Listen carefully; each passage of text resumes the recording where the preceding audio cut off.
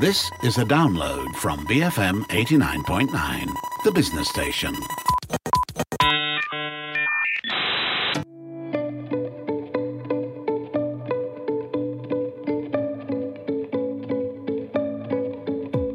This is Frida Liu. You're listening to Her Vantage, and this is where we speak to women of influence and leadership. We're speaking to the folks at Catalyst again. And for those of you who don't know Catalyst, Catalyst drives change with preeminent thought leadership, actionable solutions, and a galvanized community of multinational corporations to accelerate and advance women into leadership, because progress to women is progress for everyone. So over the course of its history, Catalyst has evolved and now focuses on 4 critical areas in its mission to advance women into leadership positions, demonstrate how to lead for equity and inclusion, engage men as gender partners, and look ahead to women and the future of work. So a small US-based organization grew into a formidable multi-regional presence, and it celebrates the 60th anniversary this year.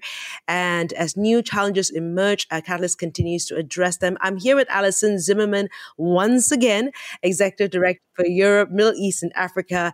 And it's good to see you again, Alison.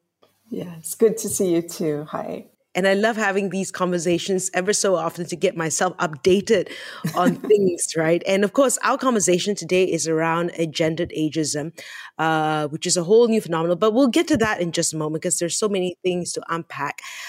First of all, congratulations, 60th anniversary. You've been with the organization for a while, but what would you say would have been the milestones in its 60 years of existence? It's a great question. When I think about, 60 years, I think our founder probably didn't think we would still be in this space when she opened it. But there has been incredible progress from 1962 till now globally for women. But one could argue it's still quite slow. And when I think about milestones that Catalyst has gone through, I think initially it helps to look back and see when Catalyst was created. Much of the focus was on helping women get into the workplace.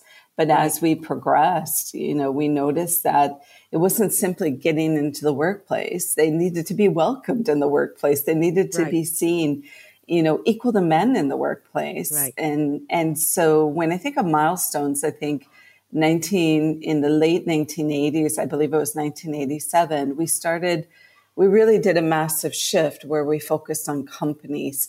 How can we help companies create change and be more inclusive? So we started awarding them. And to win the Catalyst Award takes 500 hours of review. Many companies who apply later, even if they win, they often say, I'm not sure I would ever do that again. Because, we go to their office. It's slightly different after the pandemic, but typically we would visit multiple sites of a company. We would visit from the most junior level to the most senior level, to the CEO, to find out how is it really lived versus the perception of what you put in writing.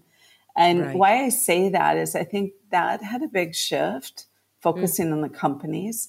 But as we progressed into the last years, and I've been with Catalyst for a total of 14 years, and I came in as a consultant and then worked as staff.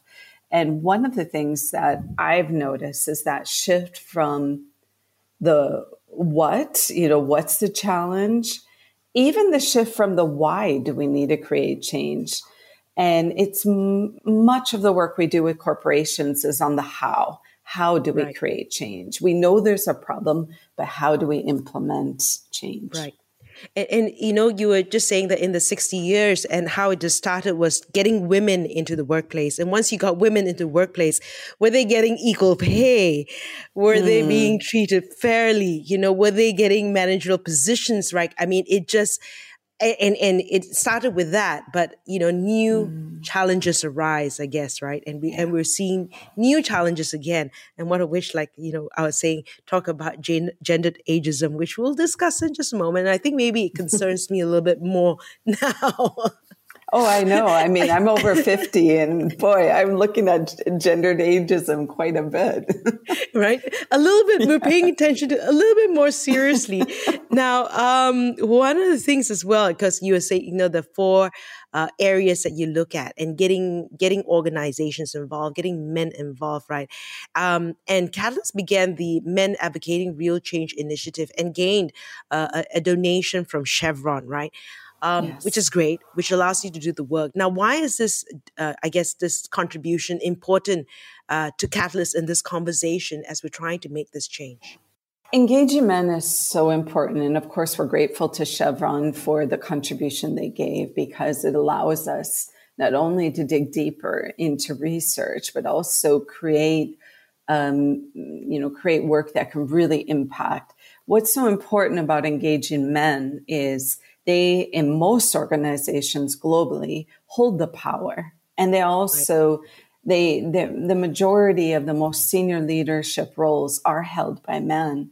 And so, for too long, I wouldn't say so much catalyst in this way, but for too long, women were speaking to women about things women already knew.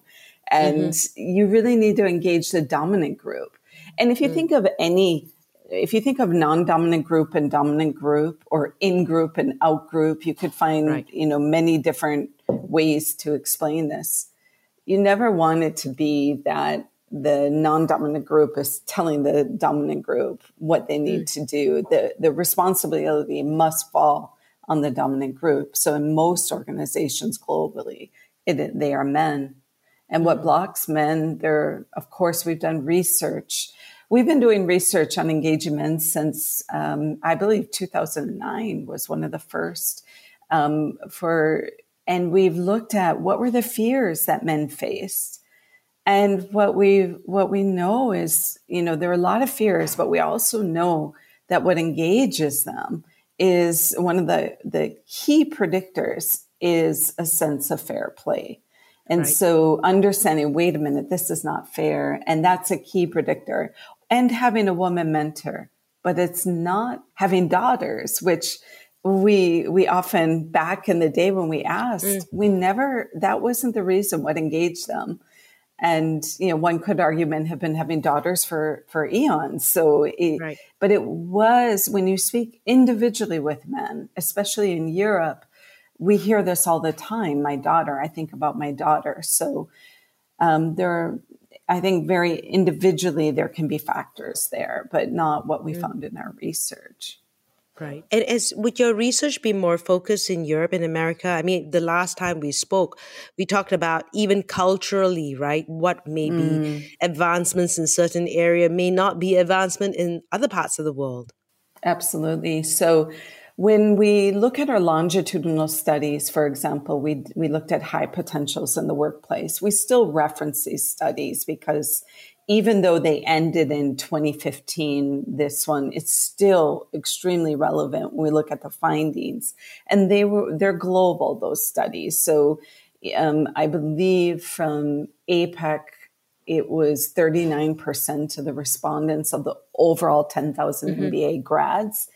And I have to double check that stat, but I know it was very much a global study. And so we did do deeper dives, of course, into Japan, into research historically, as well as India.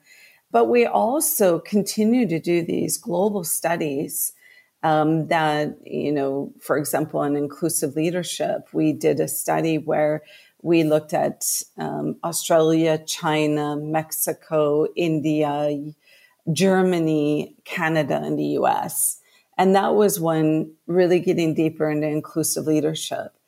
So yes, I would say there are probably historically more from the US, definitely. But overall, I think that's why we work with so many global organizations, is because we also have that global pool that we pick from in terms of research. And it varies. I mean, we're doing a global world report coming out soon that looks, I want to say 14 countries, but I'll have to double check. But I know it's countries across the world that we've looked at. It's important to get that research because it's not going to be helpful if it's all American. Right. We're going to talk about gendered ageism after this. I'm here with Alison Zimmerman from Catalyst. Stay tuned to Her Vantage, BFM 89.9.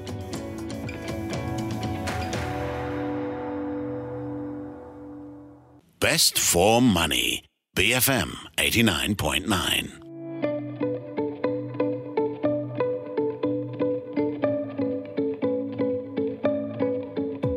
Good morning, this is Frida Liu. If you've just joined us, we're listening to Her Vantage, and this is where we speak to women of influence and leadership. I'm speaking to Alison Zimmerman from Catalyst. She's Executive Director for Europe, Middle East, and Africa, and Catalyst celebrates the 60th anniversary this year.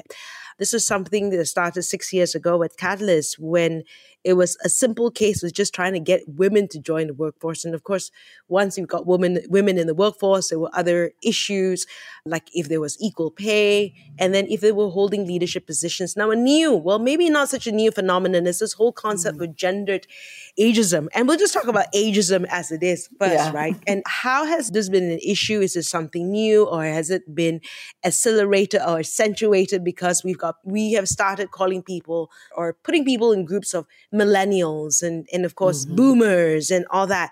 And has that, by boxing people, have brought this issue to light or made this an issue? Well, I think that we often have a lot of perceptions about generations that can be stereotypes. And we've done research when we've looked at millennials. We found out that a lot of the perceptions that people have, for example, of millennials, are simply not true. For example, they love flexible work. We do know that is a bonus for having more flexible options. But there were a lot of things such as they job hop. They don't want to stay with one job. That's just not true. So you're right. When we put people in buckets, and let's be honest, nobody belongs in a bucket. But when we do differentiate by generations, we do have that inclination to start to label people and see them based on some stereotype. But ageism, we have to step back and look at the aging population and see ageism through the lens of what's happening in the world. And as birth rates decline, we see the older population becoming the larger demographic in different parts of the world. And so ageism is often, we hear about the younger generation facing ageism in the workplace, that they're seeing that they don't have expertise, or, it's like going on an airplane and seeing a pilot doesn't have gray hair, and you assume, does he or she have that experience? You can see the bias just coming in how you look at it. But the same thing happens with the older generation. And maybe because I'm part of the older generation, then I'm paying closer attention to this. But there is research showing that the older generation in different aspects is facing more discrimination. They're being put out to pasture after a certain age, or they're not being considered. And so I usually say it's both sides when you think about the younger generation, but also the older generation. And culturally, it can vary greatly. It can be in some cultures. The older generation may be valued more and may be seen like they have more opportunities. In other cultures, you will see the younger generation. But I would bring in one aspect, the industry, the sector. I can tell you, if I go to some fast-moving consumer goods company or even consulting firms, you're going to see they're going to be discriminating more towards the younger generation. And so it's really getting curious, not only about the culture, but also looking at it from an industry and a sector point of view. You can see what's valued. Okay, what's the other danger in that? I mean, is it the assumption that the older you are, the more experienced you are, therefore you will cost more? Well, that's part of it. The fastest growing labor pool is older workers, and they're the ones reporting a rise in age discrimination more than younger workers. And so in Europe, it's the most common type of discrimination. And there are studies that showing that people are very worried. So yes, your question, they're more costly. So that's one aspect. Absolutely. And it's not only in Europe, this is in the US, this is globally. I will say in some parts of the world, I remember speaking with my pension planner here in Switzerland, and he made a comment to me that I did not expect to hear. He's like, you need to really stay in this role until you're 55. And because then, you get this percentage and this percentage. And I was a bit uncomfortable. And I thought, Right. oh my gosh, is my employer looking at me that way? Is it, Right. and I had to look at it from the point of view of companies, for example, here. Right.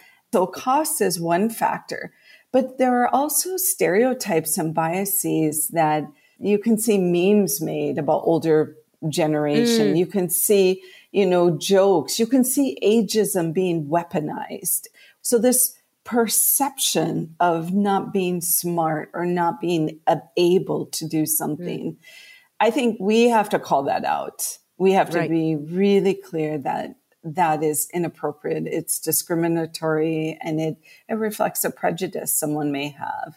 And that's something that I think the older generation is also facing. So not only costs, this perception on their ability or misperception. Right. And of course, the double whammy, gendered ageism. Women get it tougher. Yeah. I mean, when we think what is gendered ageism, ageism is defined as a stereotype and prejudice and discrimination against people on the basis of their age. While gendered ageism refers to differences in ageism faced by women and men. And so the term gendered ageism covers that intersectionality of age and gender bias. Ageism hits women earlier and harder, and it affects women and men at similar rates and ages. But for example, age 40 for women compared to age 45 for men in the UK. Now, can you imagine age 40? I mean, I turn 53 next month, and I just am shocked that, age 40 is like the prime. Right. In most geographies. So I was fascinated. In the UK, they had this study where they were showing where ageism affects women. It affects women 5 years earlier than men. And I will want to call out something that on ageism that affects women. The older women face marginalization based on lookism or gendered youthful beauty standards. And so in one study, women managers reported feeling pressure to adhere to societal beauty standards and maintain a young look. And as example, women are twice as likely as men to feel compelled to dye their hair. Not me at this moment, but it's getting there. Right. And okay, so I'm going to ask, what are the opportunities missed by companies if they don't pay attention to this? Are they going to be missing out on talent because of these biases? Absolutely. That's the heart of it. It's really about looking broader and wider of the talent you have. It's not just looking for some quote unquote ideal candidate. There was a study, I believe, in 2013 that they looked at productivity, and they found that the higher level of productivity came when you had that mix of ages in the workplace. But another point coming to the talent that we are in, and we notice, for example, in the United States, there is the Great Resignation. But we are hearing about it in Europe. I don't know. In Asia. Yeah. And so while we have more studies coming out looking deeper at this is something in the 14 years I've been working in this space, have never heard it to this degree of the talent shortage. I just heard of a bank, bringing back retirees in Switzerland and bringing back some key talent they lost because they are struggling. They lost so much talent that they are bringing them out of retirement. But it's also recognizing that age is such a ridiculous criteria of what we think, good looks like. And recognizing that, yes, of course, maybe one skill set may be predominantly stronger in different groups and different ages and different genders, whatever, but it's not a predictor of what somebody is good at. We might have a stereotype of somebody that they may be good at and they may not be. And looking at people individually, at their contributions and what they can bring can be so powerful. So while we saw historically when companies were losing women, and they looked deeper, they realized that they created returnships and creating a situation that they can catch up on maybe the latest insights and latest learnings in their role. But in the same breath, they have that safe space to grow and develop. And so companies were seeing that as a benefit. So I guess understanding this now, what can organizations do so that they're more wary about, steps that they can take so that they don't put on these filters when applicants or looking for applicants? I think there are many things companies can do. I mean, first of all, look at how you are recruiting and look for aspects. So it could be, for example, your job descriptions. For, many companies, when they were trying to, for example, attract more women, there's so much research showing that if you use more gender balance, it's not necessarily gender neutral, but more gender balanced language, they will attract more women. And it seems like a small thing to say that, but it's very large because language matters.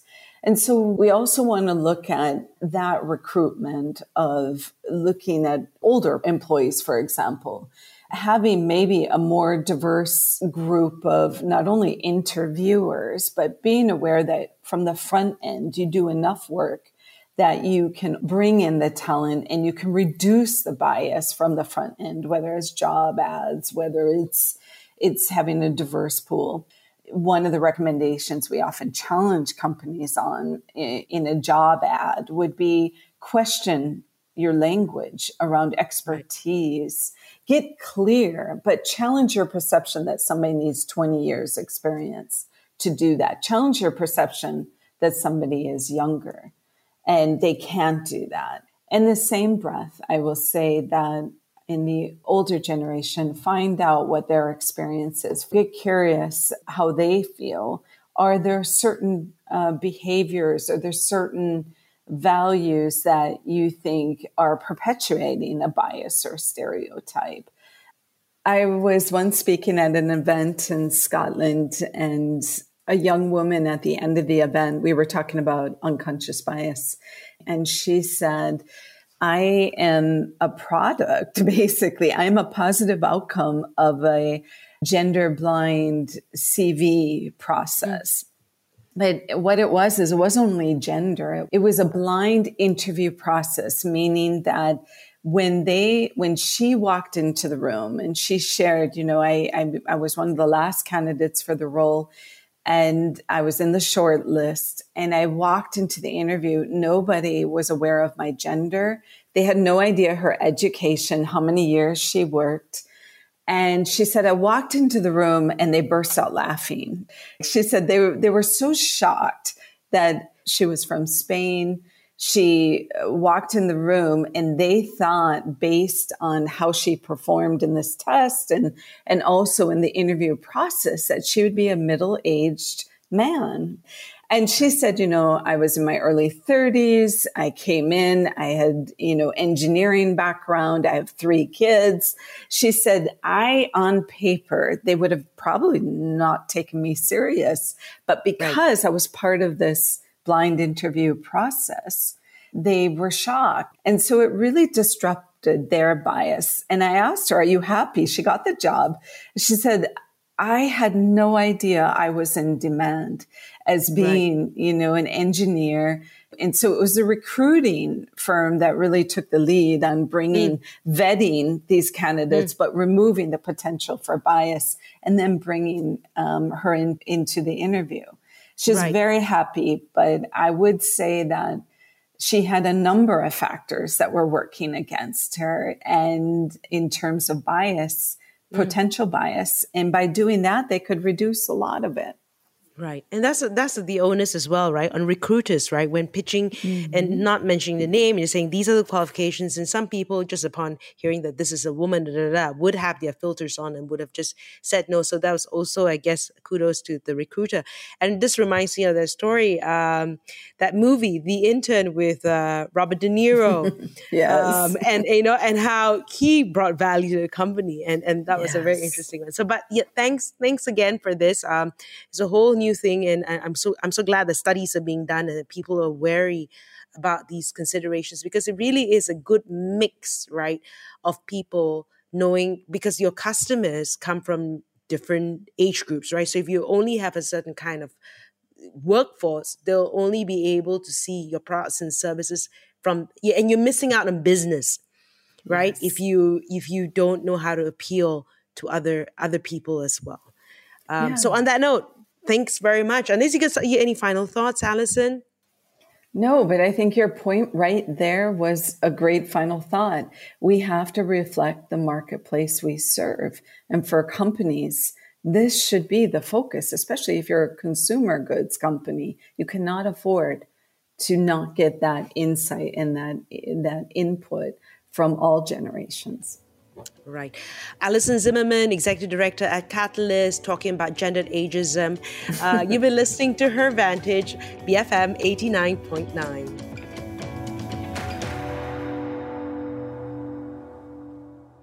Thank you for listening to this podcast. To find more great interviews, go to bfm.my or find us on iTunes. BFM 89.9, the business station.